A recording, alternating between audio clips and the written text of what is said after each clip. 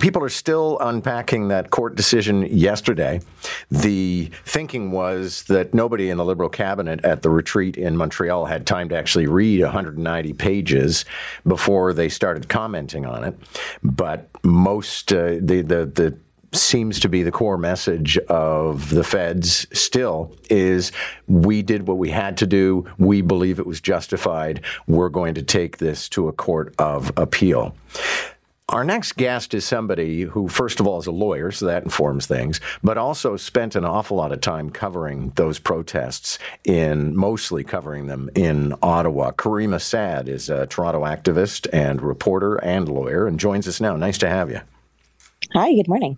Well, let's take it from a legal perspective first. Are you surprised at the judge's ruling? I have to say I'm not, because, it's what everybody was saying at the time. You guys didn't need any special powers. Yeah, it is not a total shock. Of course, this reaches the opposite conclusion that came out of the public order inquiry. So on that level, a bit surprising, but not totally out of left field. Okay, so this was in a federal court. It was a solo judge. Now it goes to appeal. So is that going to a 3-judge panel and then finally to the Supreme Court in all likelihood? That's a good question. I believe the Federal Court of Appeal is a 3-panel judge, but if I'm wrong, I'm sure people will contact me to let me know that. And then, of course, to the Supreme Court. So I anticipate that this will be appealed all the way up. What do you think the matter of law will be when it gets to the Supreme Court? Because some people would argue that the government is allowed to invoke something like this if the government chooses so to do, and it's not up to a judge to backseat drive the whole thing. Others will say, no, the charter is supreme. You guys lost. Well, the judge here even acknowledges that at the outset of the case, he was leaning toward thinking that the invocation of the Emergencies Act was reasonable, and that had he been in that position with the information that was known at the time, he may well have come to the same conclusion. But with the benefit of hindsight and a full record of facts, he did not come to that conclusion.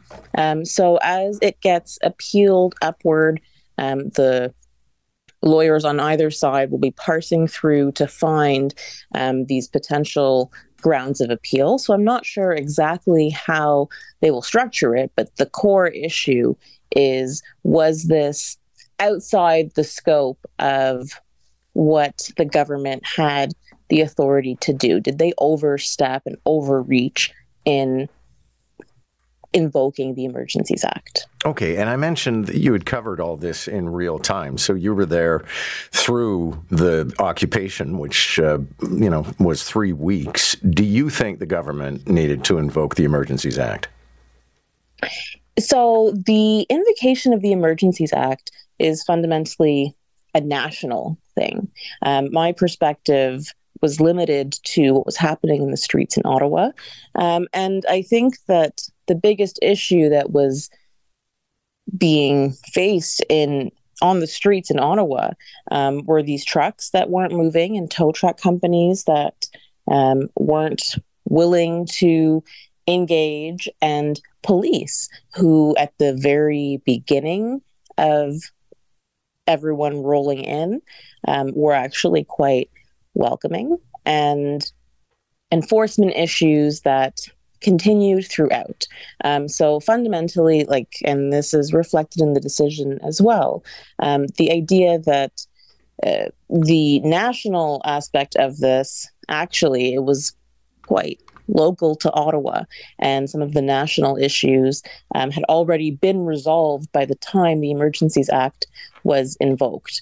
So from the perspective of civil liberties, had concerns about the EA and the fact that this now will be fought all the way up to the Supreme Court.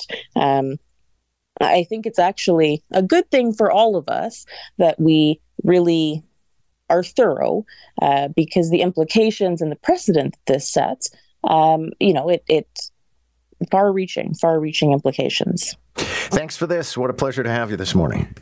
Thanks, John. That is Karima Saad, who is an independent journalist and a Toronto-based lawyer.